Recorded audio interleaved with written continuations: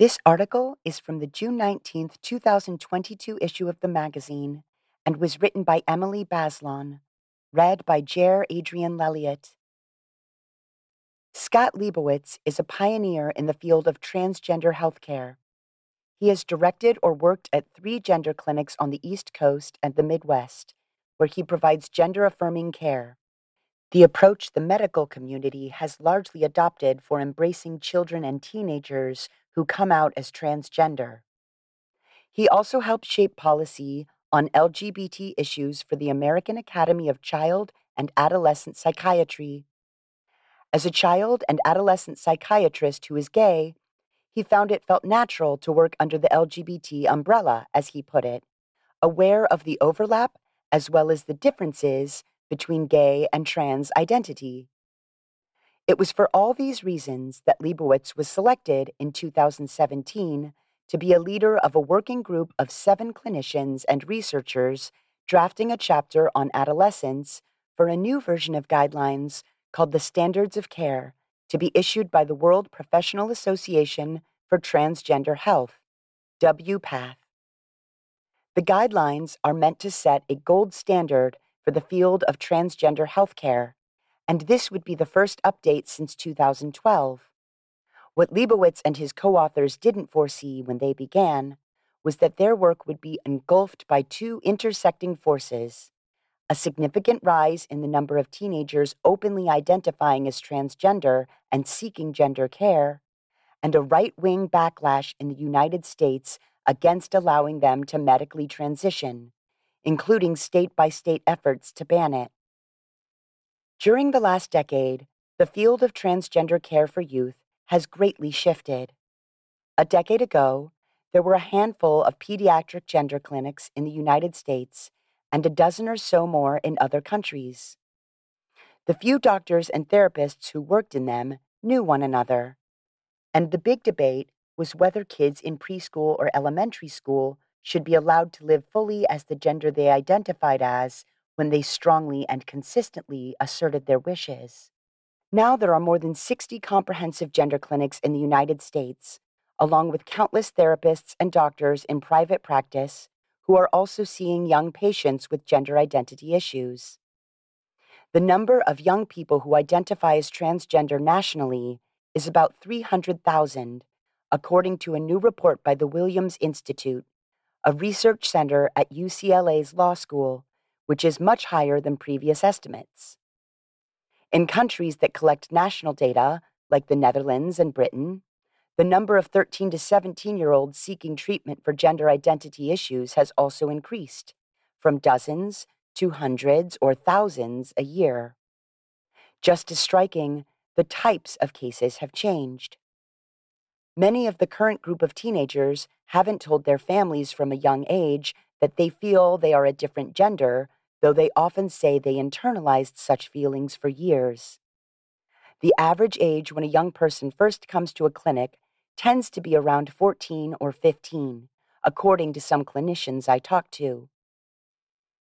Cases of teenagers coming out as trans aren't new, but their prevalence is. In addition, the current caseload is around 2/3 youths who were assigned female at birth in the current parlance of the field and identify as trans boys or as non-binary in a smaller but growing number of cases. In the past, by contrast, most patients at gender clinics were trans girls who were assigned male at birth. As they worked on a draft of the adolescent chapter of the Standards of Care, the big debate among clinicians was how they should respond to the thousands of teenagers who are arriving at their doors. Some are asking about medication that suppresses puberty or about hormone replacement treatments. Leibowitz and his co-authors thought that the timing of the rise in trans-identified teenagers, as well as research from Britain and Australia, suggested that the increased visibility of trans people in entertainment and the media had played a major and positive role in reducing stigma and helping many kids express themselves in ways they would have previously kept buried. At the same time, the authors acknowledged that they weren't sure that visibility was the only factor at play. As they wrote in their December draft chapter, part of the rise in trans identification among teenagers could be a result of what they called social influence, absorbed online or peer-to-peer. The draft mentioned the very small group of people who detransition, stop identifying as transgender, saying that some of them have described how social influence was relevant in their experience of their gender during adolescence. In adolescence, peers and culture often affect how kids see themselves and who they want to be. Their sense of self can consolidate, or they can try on a way of being that doesn't prove right in the long run, as the brain further develops the capacity for thinking long term. To make matters more complicated, as a group, the young people coming to gender clinics have high rates of autism, depression, anxiety, and eating or attention deficit disorders. Many of them are also transgender, but these other issues can complicate determining a clear course of treatment. Without stating them outright, the draft raises tricky questions. Could some of the teenagers coming out as trans today be different from the adults who transitioned in previous generations? For them, the benefits are well established, and the rate of regret is very low. How many young people, especially those struggling with serious mental health issues, might be trying to shed aspects of themselves they dislike? Leibowitz and his colleagues knew these were delicate issues. They were deeply troubled when right-wing politicians grasped the unsettled nature of these matters, which barely registered for most Americans 10 years ago, and turned them into political dynamite. In 2019, right-wing groups, the Heritage Foundation and Family Policy Alliance, which fought for many years against same-sex marriage, held a meeting on protecting children from sexualization that covered controversial medical treatments to treat gender dysphoria, which is defined as a form of distress and is also a psychiatric diagnosis. Model legislation followed. Organizations like Family Policy Alliance helped state legislators draft a ban on gender-related medical treatment for anyone under age 18. Arkansas passed the first such ban in April 2021, and over the next months, similar bills were introduced in 18 other Republican-led state legislatures. WPATH is a 3,300-member international organization, mostly made up of healthcare professionals. It came into existence in 1979, the year it issued its first standards of care. These standards influenced the positions taken by major medical groups, including the American Academy of Pediatrics and the American Psychological Association, and the coverage offered by health insurers and national health services around the world. Trans and non-binary practitioners are helping to write and oversee the new guidelines, called the SOC 8 because it's the 8th edition. Over the 8 months I reported on this story, I talked to more than 60 clinicians, researchers, activists, and historians, as well as more than 24 young people and about the same number of parents. WPATH gave me exclusive access to the final SOC 8, which is divided into 18 chapters, most of which address treatment for transgender adults, and lifted some of the confidentiality agreements the authors signed. Now the final version of the new standards of care is scheduled to come out this summer, in the midst of a raging political battle. When I started talking to Leibowitz last December, he was watching the political attacks unfold with growing alarm. In his own state, Ohio, there was a bill afoot to ban the care he himself provides to trans young people and sees as essential to their well-being. His group's job for the SOC 8 was to be as rigorous and scientific as possible, he said, about how to translate the evidence about gender care into clinical practice. But they were acutely aware that any unknowns that the working group acknowledged, any uncertainties in the research, could be read as undermining the field's credibility and feed the right-wing effort to outlaw gender-related care. The group was stocked with experts, including Leibowitz's co-leader for the adolescent chapter, the Dutch child psychiatrist Annelou de Vries, who for 19 years has worked at what was the first transgender pediatric clinic in the world, and the clinical psychologist Ren Massey, who is a former president of the Georgia Psychological Association and is transgender. When WPATH released the draft of the SOC 8 for public comment, Leibowitz and his co-authors braced for the inevitable conservative attack. For teenagers who have parental consent, the draft adolescent chapter lowered to 14 from 16 in the previous guidelines the recommended minimum age for hormone treatments, which can permanently alter in a matter of months voice depth and facial and body hair growth, and later, other features like breast development. It set a minimum recommended age of 15 for breast removal or augmentation, also called top surgery. The previous standards didn't set a minimum age. Opponents of gender-related care did indeed denounce all of this. But Leibowitz and his co-authors also faced fury from providers and activists within the transgender world. This response hit them harder, as criticism from your colleagues and allies often does. It arose from two of the conditions the draft chapter established in order for young people to start taking puberty suppressants and hormones. First, the draft said preteens and teenagers should provide evidence of several years of persistently identifying as or behaving typically like another gender to distinguish kids with a long history from those whose stated identification is recent. And second, they should undergo a comprehensive diagnostic assessment for the purpose of understanding the psychological and social context of their gender identity and how it might intersect with other mental health conditions. Assessments for children and adolescents have long been integral to the standards of care. But this time, the guardrails were anathema to some members of a community that has often been failed by healthcare providers.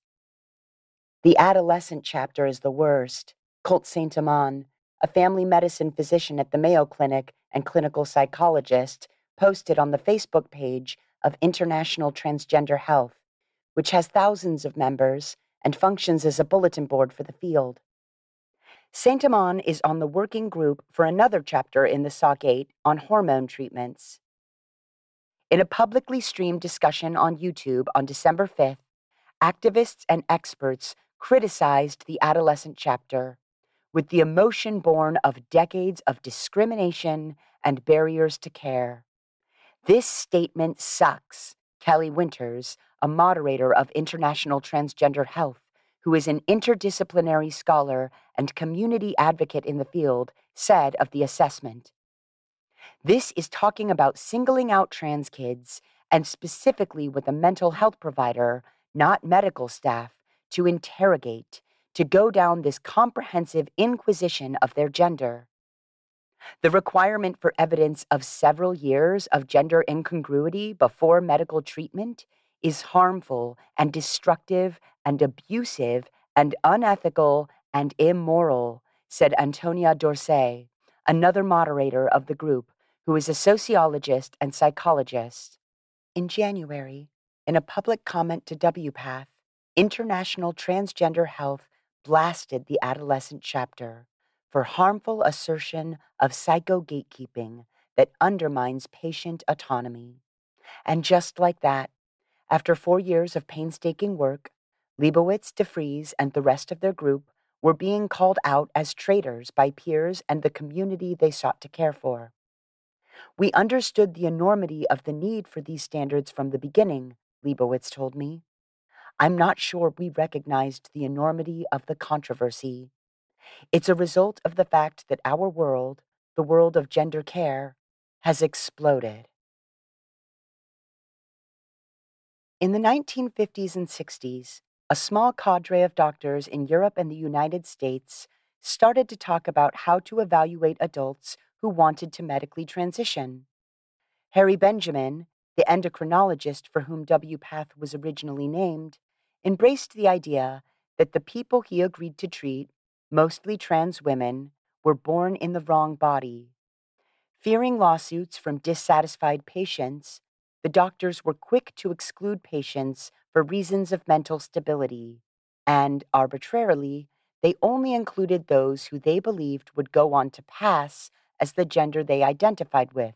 As Beans Veloci, a historian at the University of Pennsylvania, wrote in an article last year in TSQ, Transgender Studies Quarterly. Some doctors made trans adults promise to live as heterosexuals after they transitioned.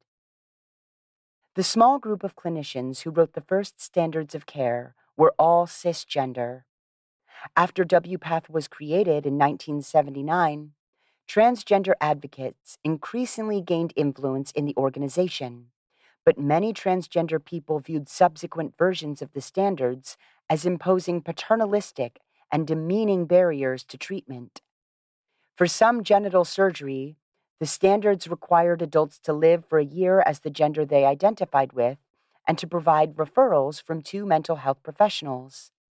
The SOC 8 is the first version to dispense with these requirements, adopting a model of shared decision-making between adult patient and surgeon.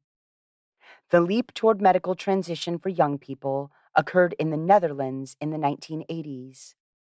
Peggy Cohen-Kettenis, a Dutch clinical psychologist specializing in children, began receiving referrals of teenagers who were experiencing gender dysphoria, then called gender identity disorder. But therapy wasn't the primary answer, Cohen-Kettenis, who is retired, told me over the phone this spring.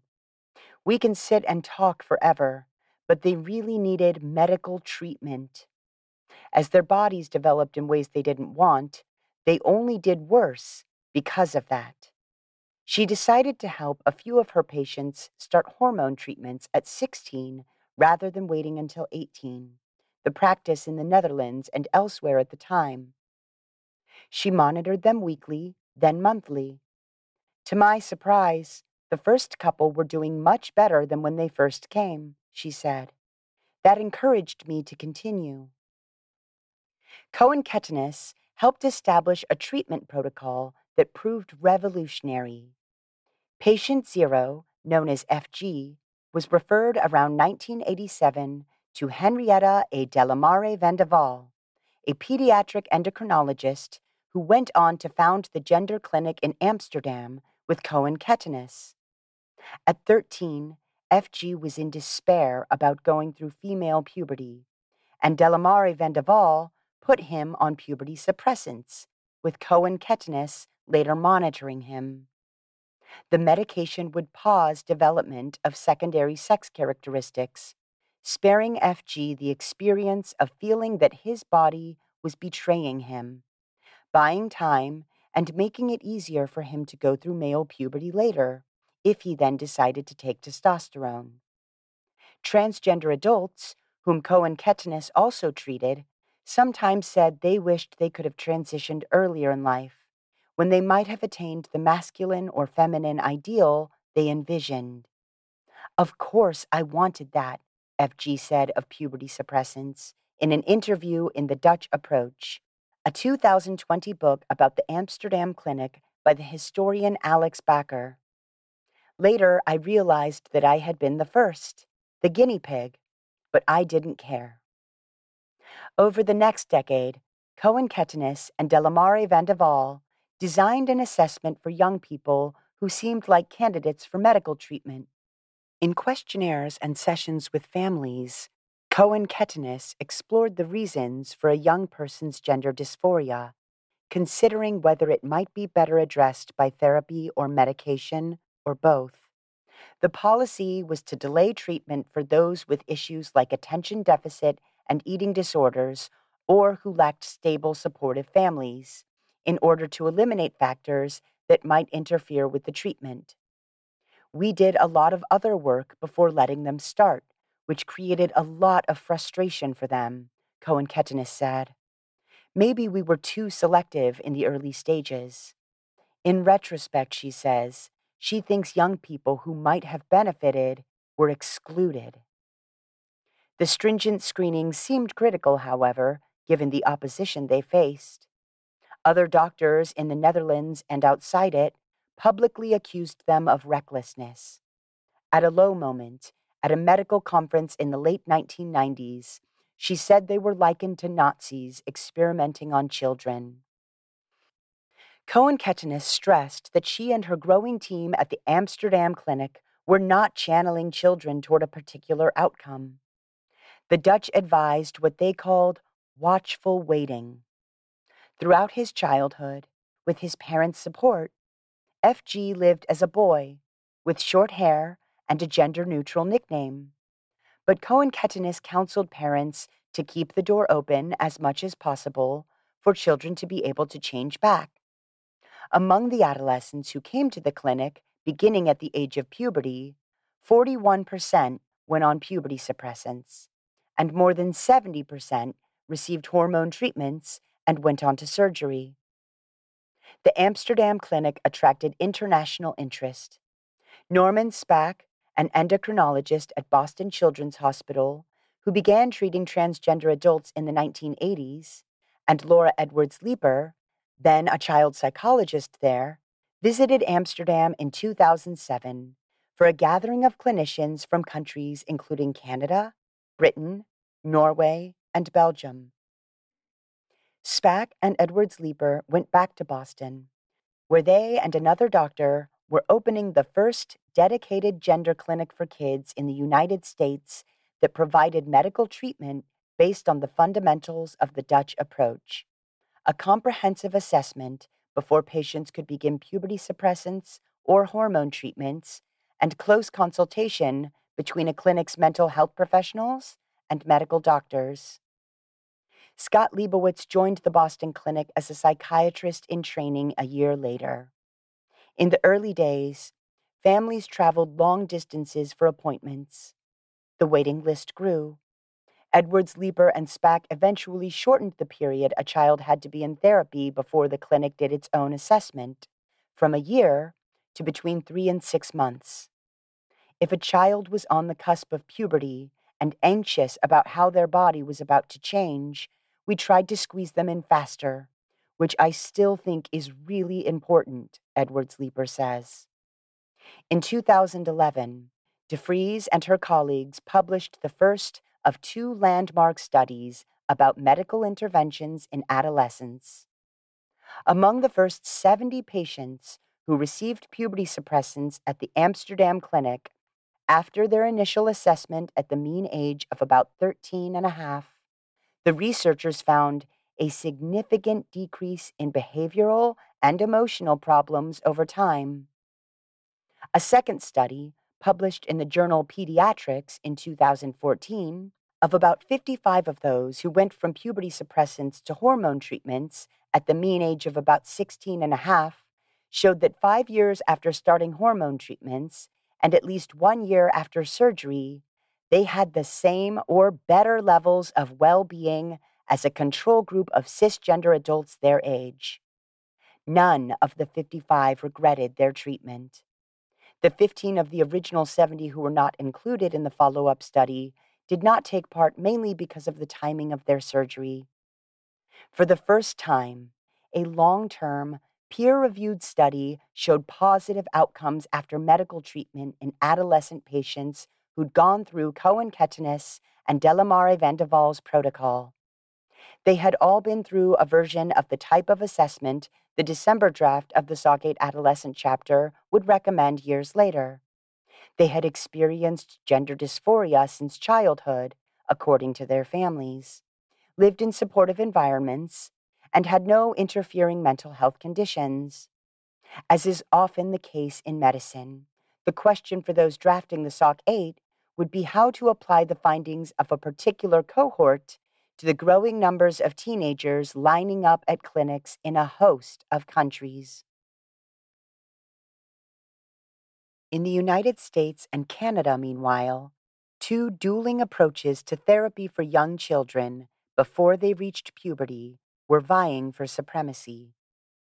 At what is now called the Child and Adolescent Gender Center at the University of California, San Francisco, Diane Ehrensaft, a developmental and clinical psychologist, was counseling families to take what she and others called a gender-affirming approach, which included a social transition, adopting a new name and pronouns for a child who expressed such a preference, along with letting kids dress and play as they pleased. For years, Aaron Saft's intellectual foil was Ken Zucker, a psychologist and prominent researcher who directed a gender clinic in Toronto. Between 1975 and 2009, Zucker's research showed that most young children who came to his clinic stopped identifying as another gender as they got older. Many of them would go on to come out as gay or lesbian or bisexual, suggesting previous discomfort with their sexuality or lack of acceptance for them or their families. Based on this research, in some cases, Zucker advised parents to box up the dolls or princess dresses so a child who was being raised as a boy, a majority then, wouldn't have those things to play with.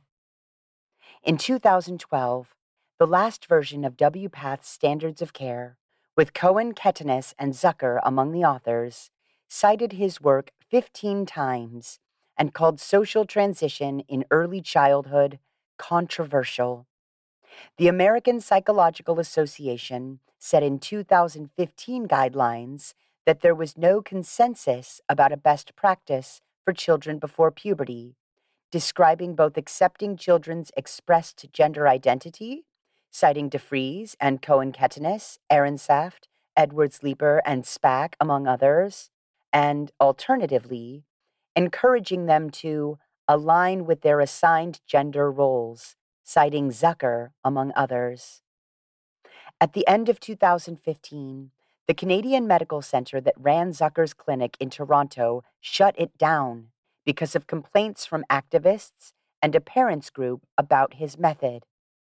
Zucker sued the center for defamation and later received an apology and a settlement of $450,000. In February 2017, protesters interrupted and picketed a panel featuring Zucker at the inaugural conference of USPath, the U.S. affiliate of WPATH, in Los Angeles.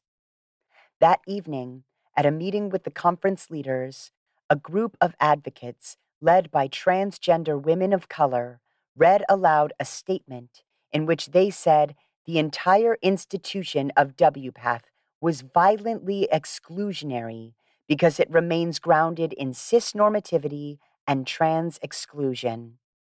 The group asked for cancellation of Zucker's appearance on a second upcoming panel. Jameson Green, a trans rights activist and former president of WPATH, said the board agreed to the demand. "We are very, very sorry," he said. After that controversy, other providers were on notice that Zucker's methods were no longer acceptable. His approach was likened to conversion therapy, which treats being gay or trans as a mental illness to be cured, and which many states and localities have made illegal. The Amsterdam clinic shifted too. Some Dutch families socially transitioned kids on their own, which DeFries and her colleagues accepted. They began counseling other families about social transition too. Though the Amsterdam researchers' previous results, like Zucker's, showed that most kids who came to the clinic in elementary school later realigned with the genders of their birth and often came out as gay, lesbian, or bisexual, DeFries and her colleagues now see those findings as a product of their time, when the children whom parents brought to the clinic included many boys with an interest in wearing feminine clothing and playing with dolls that didn't turn out to be gender dysphoria. Today, many Dutch parents are more accepting of this behavior, and the Amsterdam clinicians think that as a result, most of the children who come to the clinic are asserting a strong and persistent gender preference. It's more likely that such children will stay the course of being transgender, research shows. One long-term study, published in 2021, of 148 kids in the United States who socially transitioned with their family's support between the ages of 8 and 14, found that 5 years later, their psychological well-being was on par with their siblings and a control group of cisgender peers. There is a separate chapter in the SOC 8 that focuses on young children and that recommends that healthcare professionals and parents Support social transition when it originates with the child while also recognizing that, for some kids, gender is fluid. An outstanding question, asked by gay commentators like the author Andrew Sullivan, is whether some kids who socially transition today and remain trans would have grown up to be gay or lesbian in previous generations. I know there are worries that effeminate males can be assumed to be female or masculine girls can be assumed to be male, says Amy Tishelman, the lead author of the Sockgate chapter on children and a child psychologist who is the former director of clinical research at the Gender Clinic at Boston Children's Hospital. That's not what we're advocating. Support for trans people should not be a way of limiting what a girl or a boy or a woman or a man or a person can be.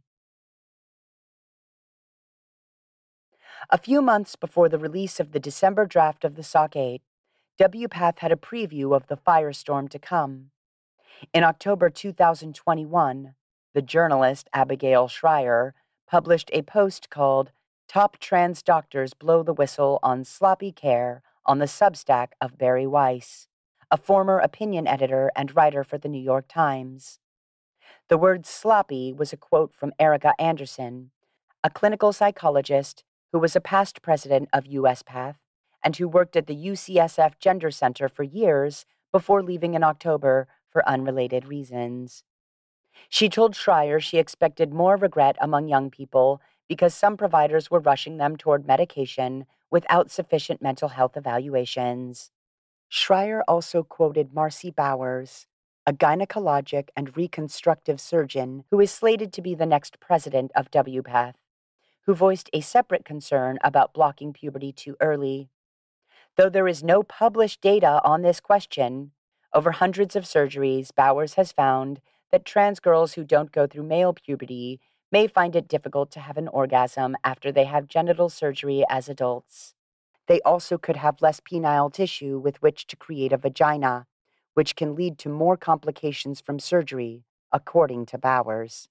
These concerns apply in a small percentage of cases in the United States, as most teenagers come to gender clinics at 14 or older, after puberty.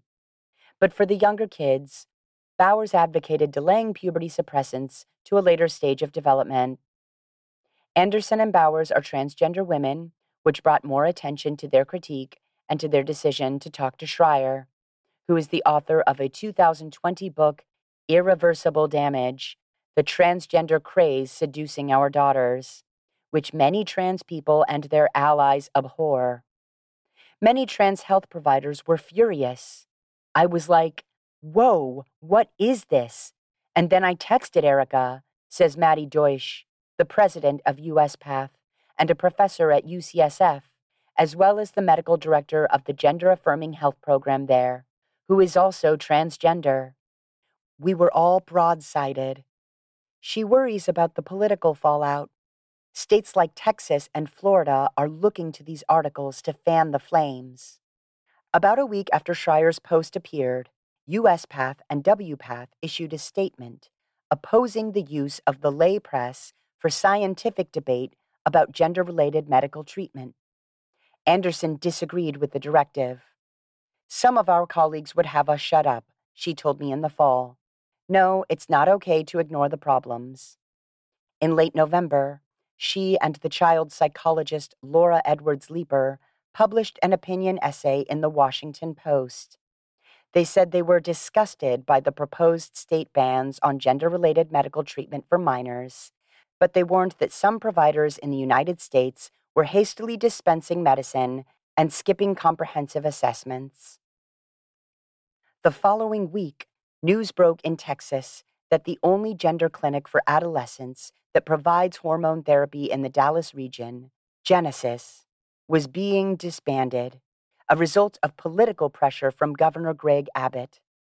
We have wolves at the door, says Aaron Saft, who worked with Anderson at UCSF and is an author on the Sockgate chapter on children with Edwards Leeper. Conversations among us get aired as controversy and confusion. You end up eating your own instead of making the wolves go away. Others were scathing about placing blame. Every time a law passes blocking trans youth from getting care, I hope it's called an Edwards-Leeper law.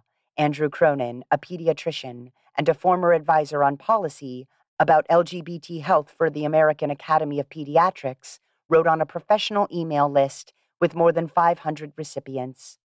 And I hope that every time one of the youth who is blocked from affirmative care dies, she gets sent a copy of the obituary. He subsequently apologized, and the post was removed at his request. When I spoke to Bowers in December, she distanced herself from Anderson and Edwards-Leeper.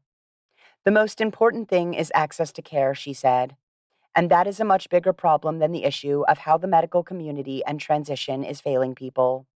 But she remained intent on drawing attention to her concerns about the early suppression of puberty. Sexual satisfaction is a huge thing, she said. You've got to talk about it.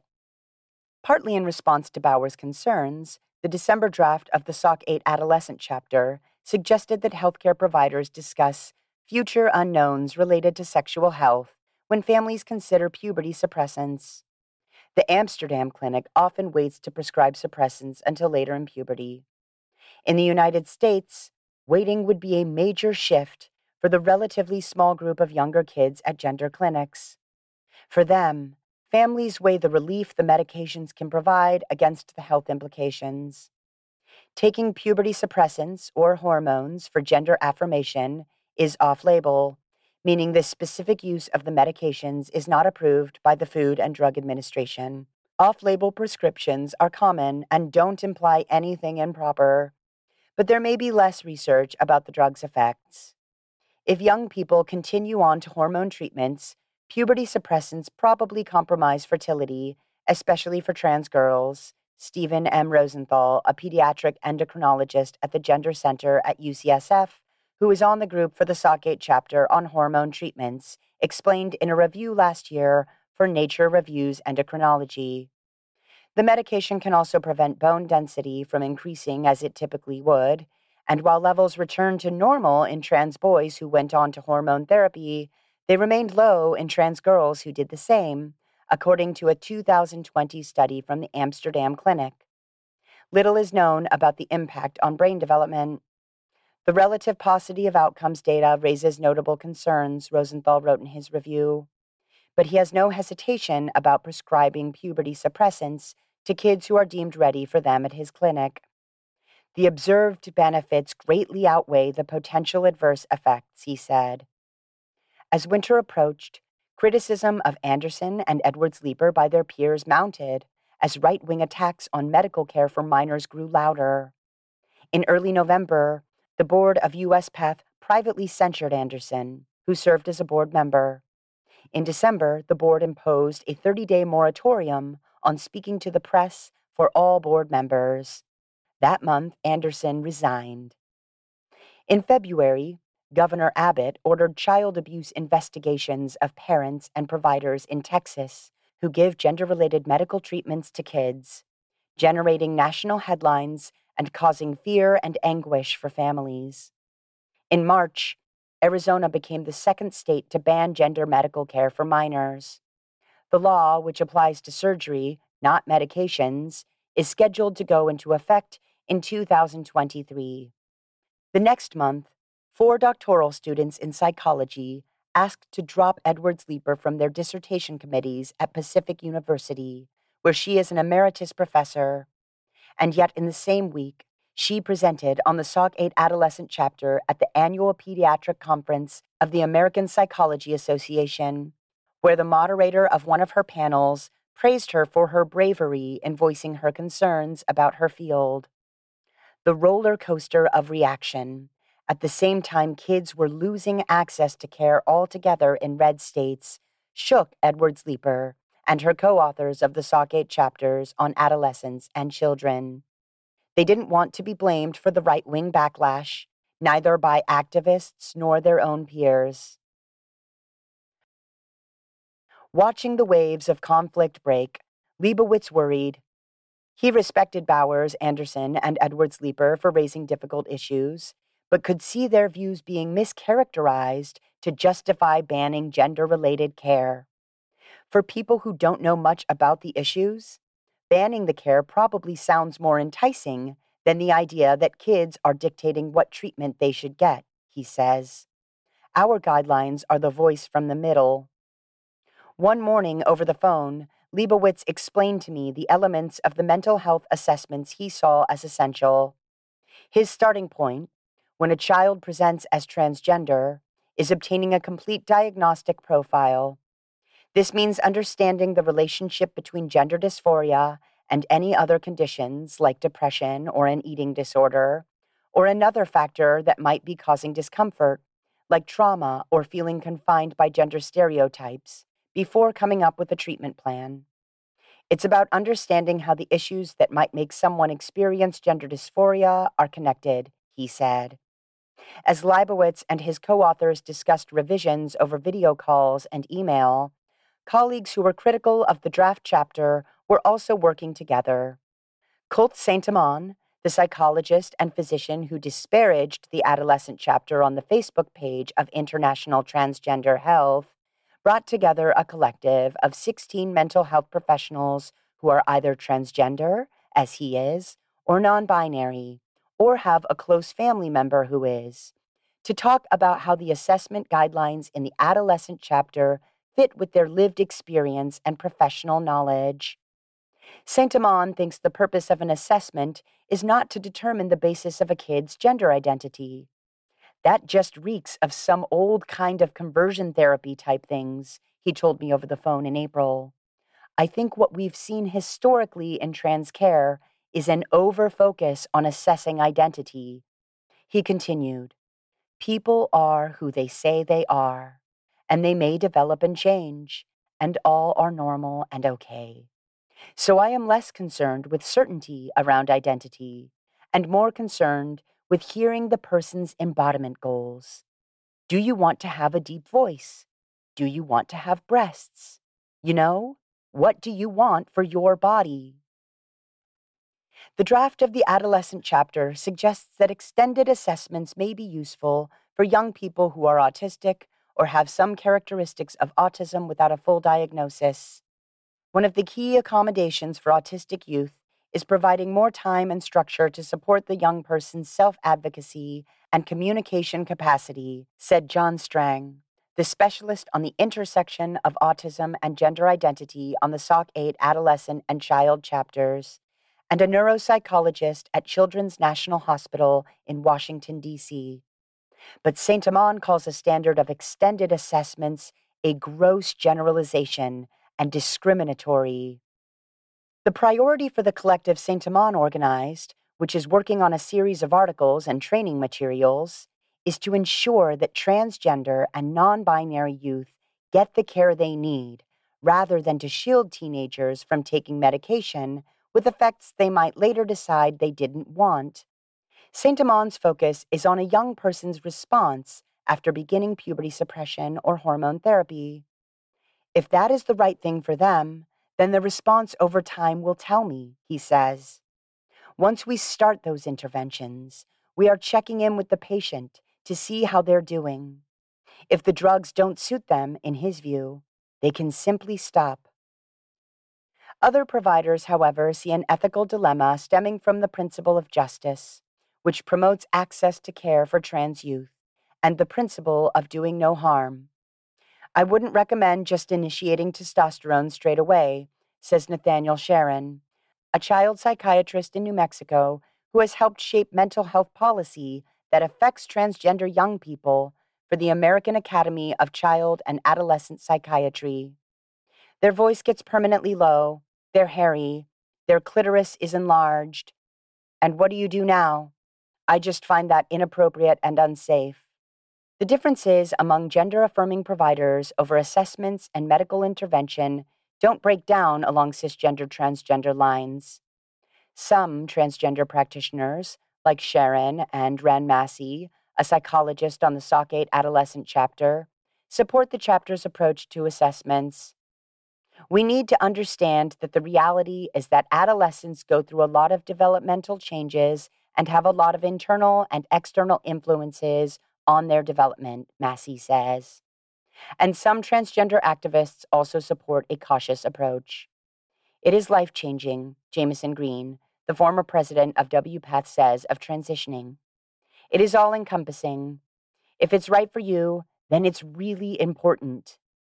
It's very easy to get interested in a new idea, get excited, and not think it through all the way. Young people are quite capable of understanding themselves, but not all of them will. That's why I think prudence is useful. Leibowitz had a related concern. For young people who have yearned for puberty suppressants or hormone treatments, reversing course can be difficult, he says. Some people, once they make the decision, they're not going to go against it because they feel internal pressure to continue. They might be susceptible to feeling ashamed. Research is just beginning about why young people halt medical treatment and what it means for them. Some continue to identify as trans or non-binary, like Nova West, a 27-year-old filmmaker I spoke to who was happy with top surgery and the way testosterone lowered their voice and helped them build muscle, and then stopped the treatment because they didn't want to go bald, which sometimes happens, and felt they'd reached their optimal gender expression. Others decide they want to fully detransition and return to their cis identities. Grace Ladinsky Smith, who is 28, has written about her regret over taking testosterone and having her breasts removed in her early 20s. She told me that she wished she'd had the kind of comprehensive assessment the last standards of care endorsed for adults. That would have been really good for me, she said. Saint-Amand and the collective argue that as no study has directly compared different types of assessment, there's no evidence that the Amsterdam Clinic's approach is better. They point to research from clinics in the United States, which shows small to moderate improvements in depression and anxiety and large improvements in body-related dysphoria for young patients 6 months or a year after beginning medication. One of those studies is by the clinical child psychologist Laura Cooper, based on a sample of young patients, some of whom went through a streamlined assessment process that Cooper helped design at the Genesis program in Dallas. In medicine, in general, if you find a new treatment and it seems overwhelmingly helpful, you start to roll it out before you have a 10-year follow-up, says Cooper, who helped start the collective with Saint-Amand and is one of the authors of a SOC8 chapter on non-binary individuals. You continually reflect on new research and clinical findings as you go. It's not yet known how well improvement in the short term predicts how teenagers today will feel as older adults about the changes they made to their bodies. In their draft chapter, Leibowitz, DeFries, Massey, and their co-authors note that to date, only the Amsterdam Clinic, with its comprehensive assessments, has results showing strong psychological benefits later in life for people who medically transitioned in their teens. Today, the Amsterdam Clinic usually requires at least 6 monthly sessions following a longer period on a waiting list to begin medical treatment. We've always said, do it in a careful way, DeFries says. Most of the young people today who come to clinics for treatment are affluent and white, live in progressive metropolitan areas, and have health insurance. For them, gender-related care has become more accessible since 2016, when the Obama administration included gender identity in a rule against denying healthcare benefits on the basis of sex. If a provider deems the care medically necessary, it's possible to get insurance coverage for puberty suppressants, which can be injected or implanted under the skin, and hormone treatments, which can be taken orally, injected, or applied as a gel or a patch. Each can cost thousands of dollars a year. But in other parts of the country, there is often no gender clinic, and sometimes no therapist or doctor to help transgender kids, who often still face bullying and harassment, navigate the process of coming out.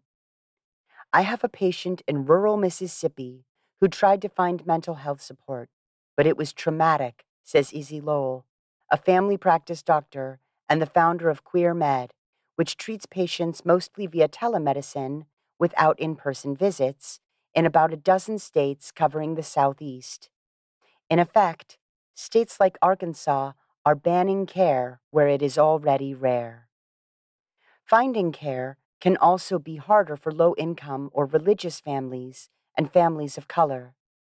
Lizette Trujillo, a mother in Arizona, told me that when she realized her son was trans several years ago, she found a parent support group on Facebook where her family was one of only 2 that were Hispanic. When she became the group's facilitator, she worked to get the word out in her community. But some parents are reluctant to join because of their religious backgrounds, and the wave of bills to ban gender-related medical treatment is generally increasing families' fears. It's terrifying, Trujillo said. It was the first time my son was actually afraid. Could this happen here? Will you make sure I'm safe? He's 14. Among those who had access to care, many parents and kids told me they were deeply grateful for a relatively smooth path to medical transition. Tori, a nickname, told her parents she didn't want a boy's body at the beginning of 7th grade. Her pediatrician in Atlanta referred her to QueerMed, Lowell's practice. We asked all our questions, says Tori's father, who belongs to the local chapter of Transparent USA, a national support group. What if she changes her mind? What can you and can't you come back from? There was no question on the table they didn't have a research-based answer for. You see your kid light up at the answers, and you say, okay, this is the right thing to do. Tori says she just wishes her transition could go faster.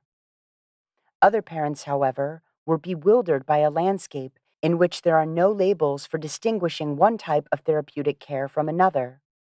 In recent years, the Endocrine Society, the American Psychological Association, the American Psychiatric Association, and the American Academy of Pediatrics have endorsed gender-affirming care as the only acceptable approach. But the major medical groups tended to speak in broadly supportive terms, without specifying how providers should actually do it. It's not clear how common comprehensive assessments are among gender-affirming providers in the United States. The American Psychiatric Association doesn't really have an official position on the best way to treat the kids, says Jack Drescher, a clinical professor of psychiatry at Columbia University who helped write the group's position statements. One mother in New England told me about talking to a therapist when her 6-year-old, Charlie, a nickname, became tearful about using the girls' bathroom and urgently asked for a buzz cut. Without meeting Charlie, the therapist told the mother during a single session that her child was a trans boy. Feeling overwhelmed, the mother took Charlie to another therapist, Julie Mencher. I say to parents, I have no idea if your child is trans or not, Mencher told me. They need an open field to explore. Charlie, who is now 12, told me that he figured out over the next year or so that he was sure of his male identity. His parents could see it solidifying and supported his wish to go on puberty suppressants. The first therapist was right, his mother says, but we needed a process we could trust. I also talked to parents who were surprised when their teenagers came out as trans. Some wanted to be both supportive and cautious. 4 years ago, when she was 12, Catherine, her middle name, left a note under her mother's pillow saying she was a trans boy. She followed a script from YouTube videos she'd watched of other teenagers coming out. Catherine's mother says she looked for a therapist who would be open to whatever came and found Jennifer Butson, a licensed counselor in the Atlanta area. Butson estimates that about 2/3 of her young clients with gender identity issues eventually choose to go on hormones, while the other 1/3 either are non-binary, non-conforming, or trans but decide not to have medical interventions or are cisgender. Butson told me about the influence of the types of YouTube videos Catherine watched. She calls them butterfly videos because of their curated, beautiful portrayal of self-transformation. For some kids, the videos are a valuable resource, a bridge to the self they desire that they can't easily find in real life. But others Butson finds are on a less coherent search for belonging. Being trans comes with goals. This is what to do, Butson says. It comes with a support network and a cause to fight for. Online, where the stakes start relatively low, teenagers in progressive communities can trade in a cisgender, heterosexual, white identity, the epitome of privilege and oppression, to join a community with a clear claim to being marginalized and deserving of protection. When Catherine started seeing Butson, the pair talked about sexuality as well as gender identity and did exercises using a whiteboard about male and female stereotypes, which Butson wants her clients to know they can challenge whatever their gender. Butson also explained the physical and social changes that come with medical transition. Everything became more real, and it got a little scary, Catherine says. But I was in this forward movement, like I have to do this. But one day, on the way to her appointment with Butson, Catherine started crying and told her mother she'd been lying to herself. In retrospect, she thinks the YouTube videos gave her a way to relieve discomfort she felt about being attracted to girls, which wasn't accepted at her Catholic school. Later, Catherine came out as bisexual. If her parents had said no to the idea that she was trans, she says, I would have revolted against them. But when they gave her room to explore, I internalized what I wanted to do. Other teenagers talked about the way misogyny affected their thinking. One 18-year-old, Kat, a nickname, started using a boy's name and pronouns 4 years ago and asked to take puberty suppressants, as a friend was doing in her Midwestern college town. Her mother said no to medication. She worried about the health effects and the role of peer influence. She also told me she wanted to make sure her child understood there was no right or wrong way to be a girl. I didn't get it, as well as other people did, what being a girl even meant, Kat told me, looking back. And my mental health wasn't great. I was cutting around that time. At about 17, she went back to her girl's name and pronouns. I still have weird internalized misogyny in my brain I'm trying to get over, she says. I don't even get where it's coming from. In other families, a teenager's decision to come out was a source of prolonged conflict. F, now 18 and living in Maryland, started identifying as a trans boy and binding his breasts in 7th grade. His mother told me that when she found out, she told F she didn't believe anyone was born in the wrong body. Later, she went to a protest at a gender clinic in Washington, D.C., which upset F. His group of friends, which included other trans and queer kids, became a really big part in me being able to be myself, he says. These days, F, who is not medically transitioned, identifies as non-binary. I'm kind of coming to terms with my body, he says. Who's to say my body is female? I'm not a girl, and it's my body. Don't put your labels on me.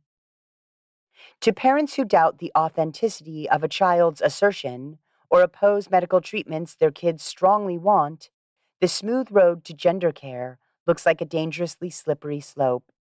Such parents have increasingly found each other online, in Facebook groups and on websites.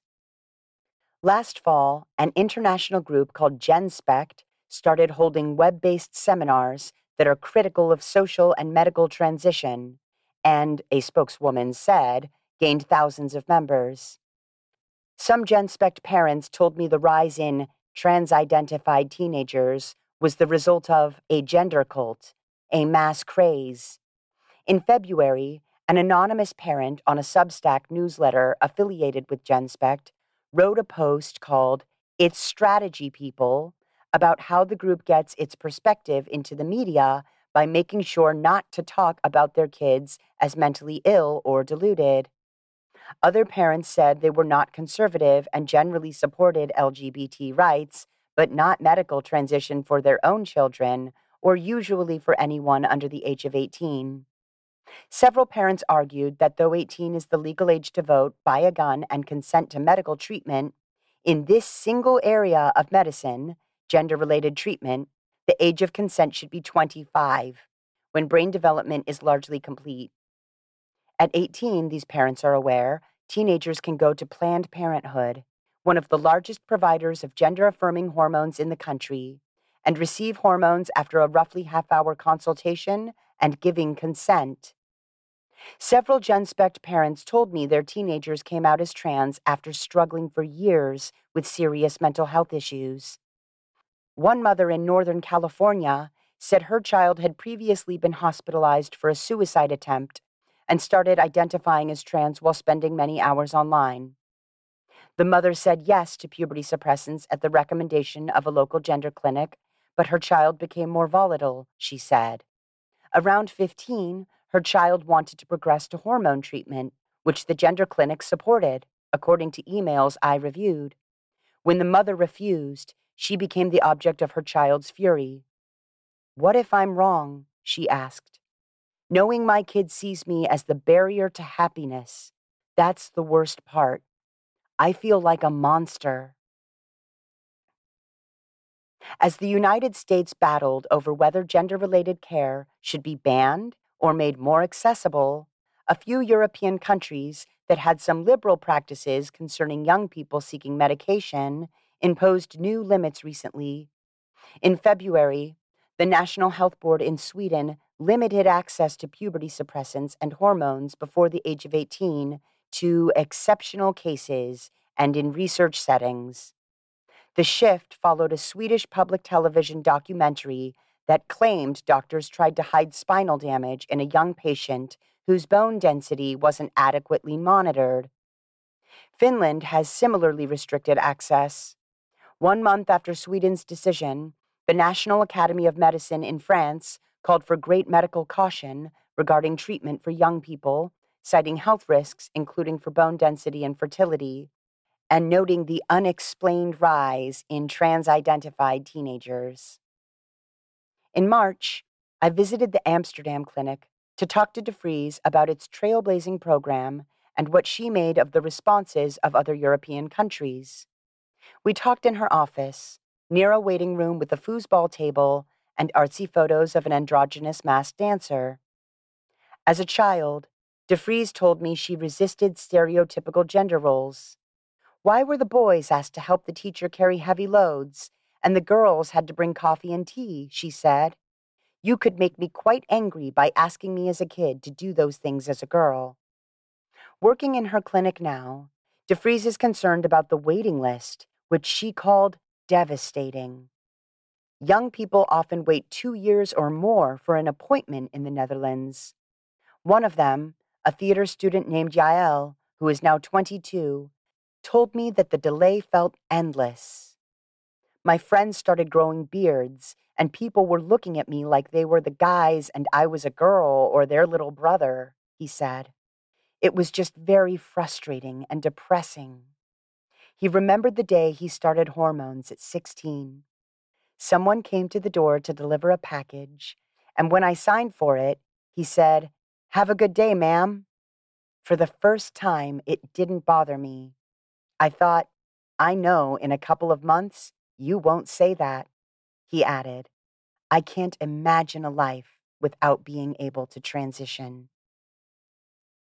DeFries said she was disappointed by the developments in Scandinavia and France, but she thought the retreat in those countries signaled a different kind of conservatism about how to practice medicine in light of scientific uncertainty from the bans in the red American states fueled by anti-trans vitriol.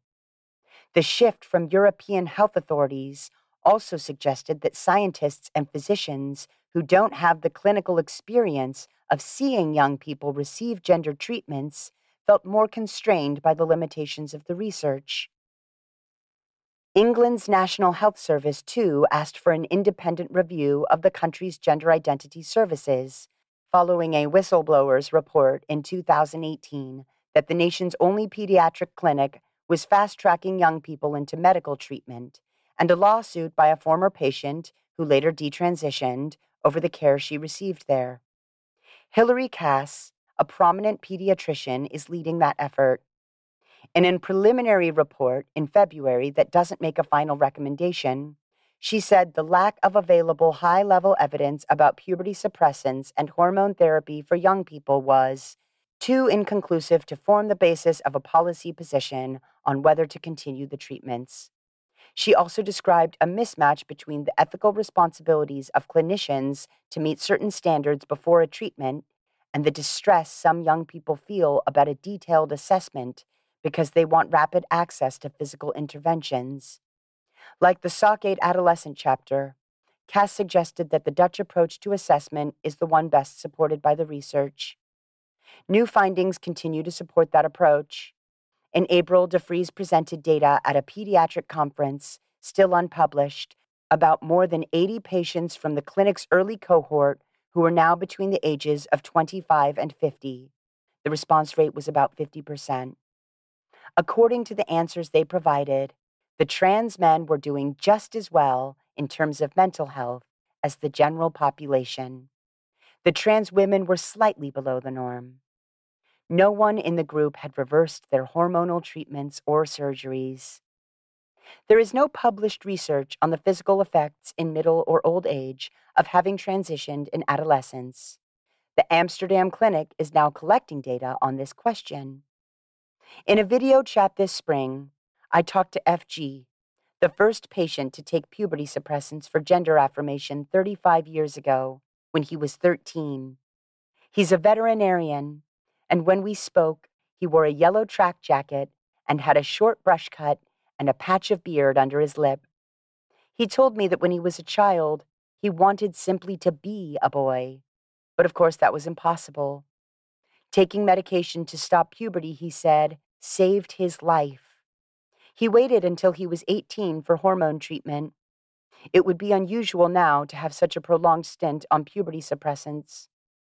FG says he never wanted to have children, though he's not sure if that's because he didn't know if he could. For years, he stayed away from romantic and sexual relationships, but that changed in his 30s, and these days he has a serious girlfriend. FG has watched the rise in numbers of transgender young people with a mix of joy and trepidation. He thinks kids who want the medical treatment he received should go through a significant assessment process. It makes me sound a bit of a hypocrite because I needed that to be who I am, he said. And yet the time on the suppressants to test the strength of his own desires was essential to his peace of mind.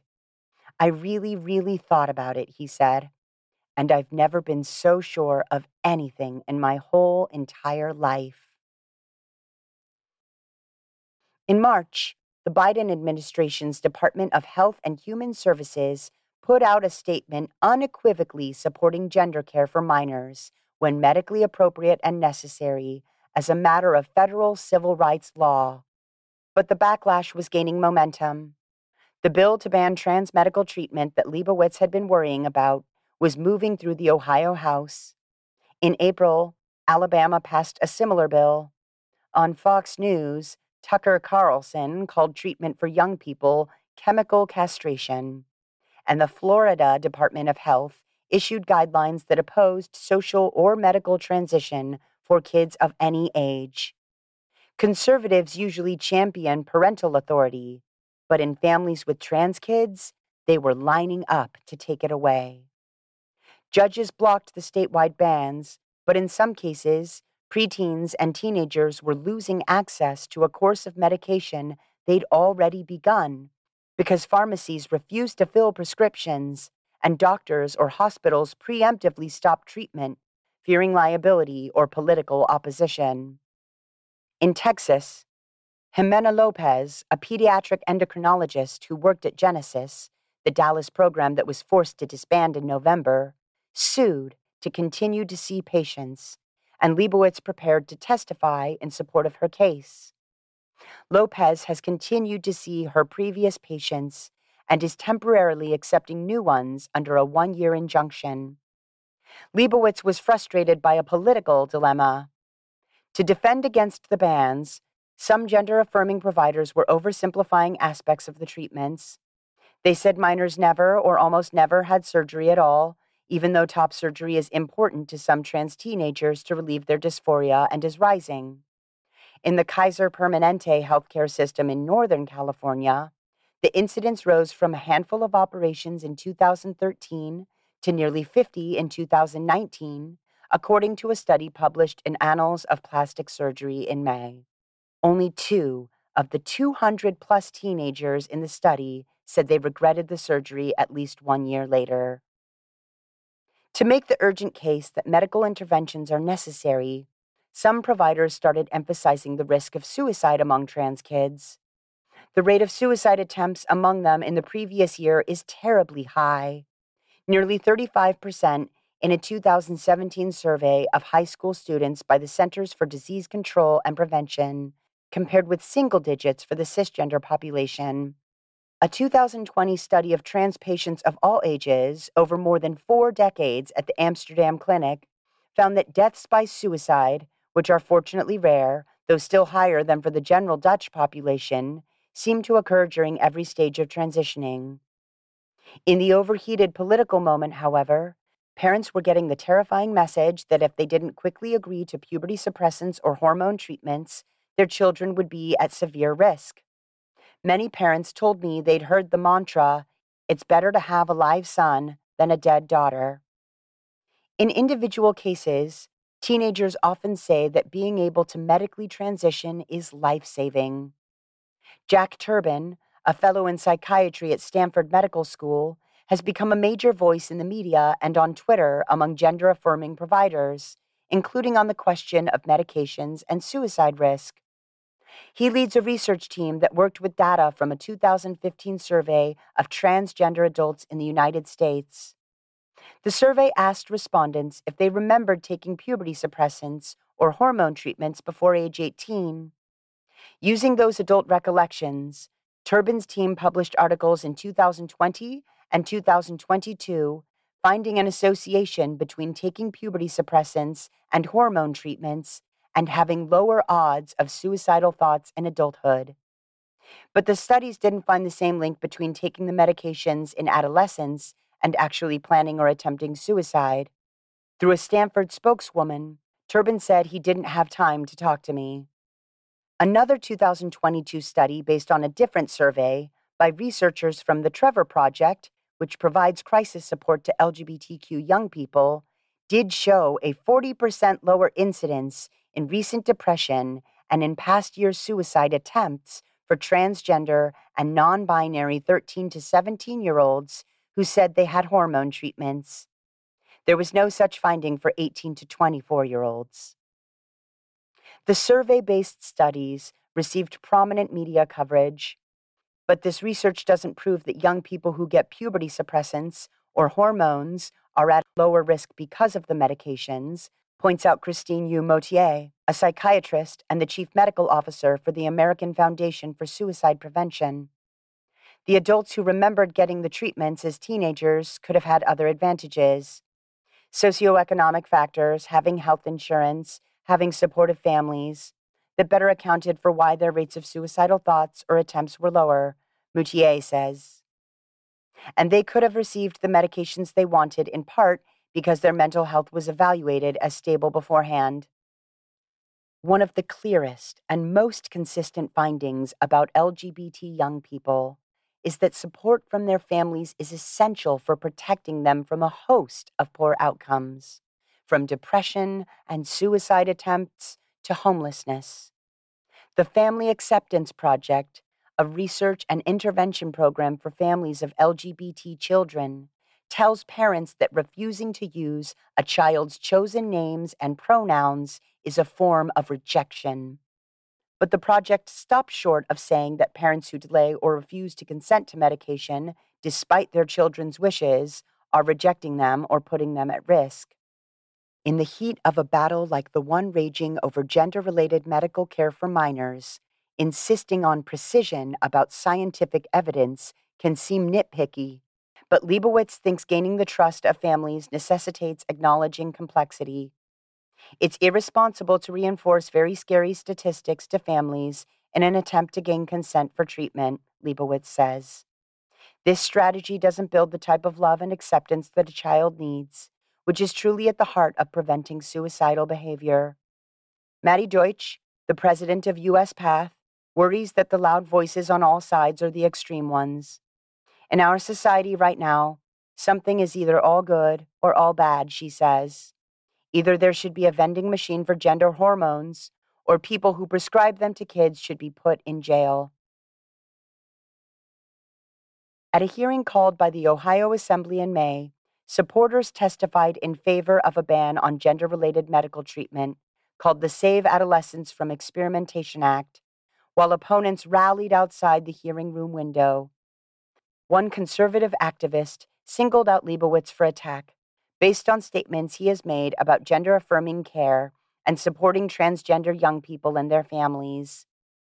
It felt surreal to him to hear his remarks turned into fodder for testimony about how parents were being coerced into agreeing to medical intervention. It was a reminder, if he needed one, that for all the care and moderation he tried to take, he would always be perceived as dangerous by the right.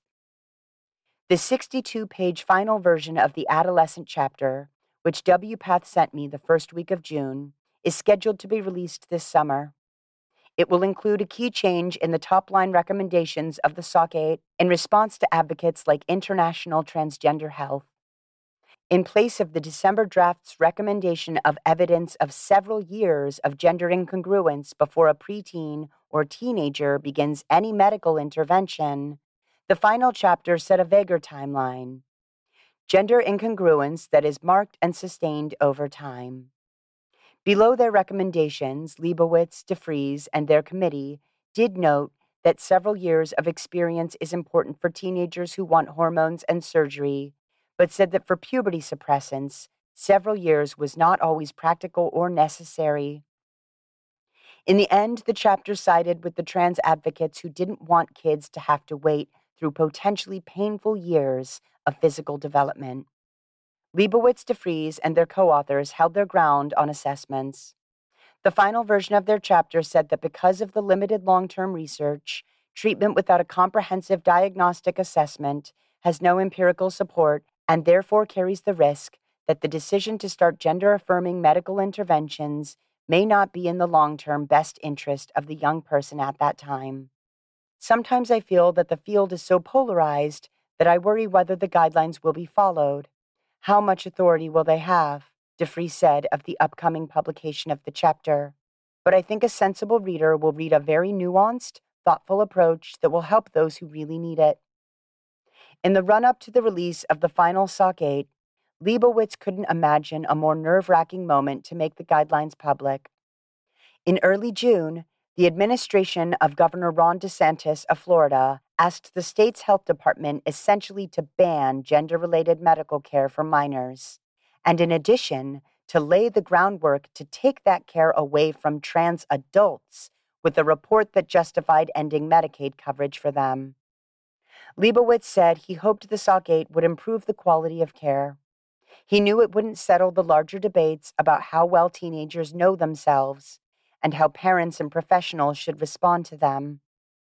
It's convenient to say there's not enough evidence if you don't believe in the treatment, and that there's enough evidence if you do believe, Leibowitz said.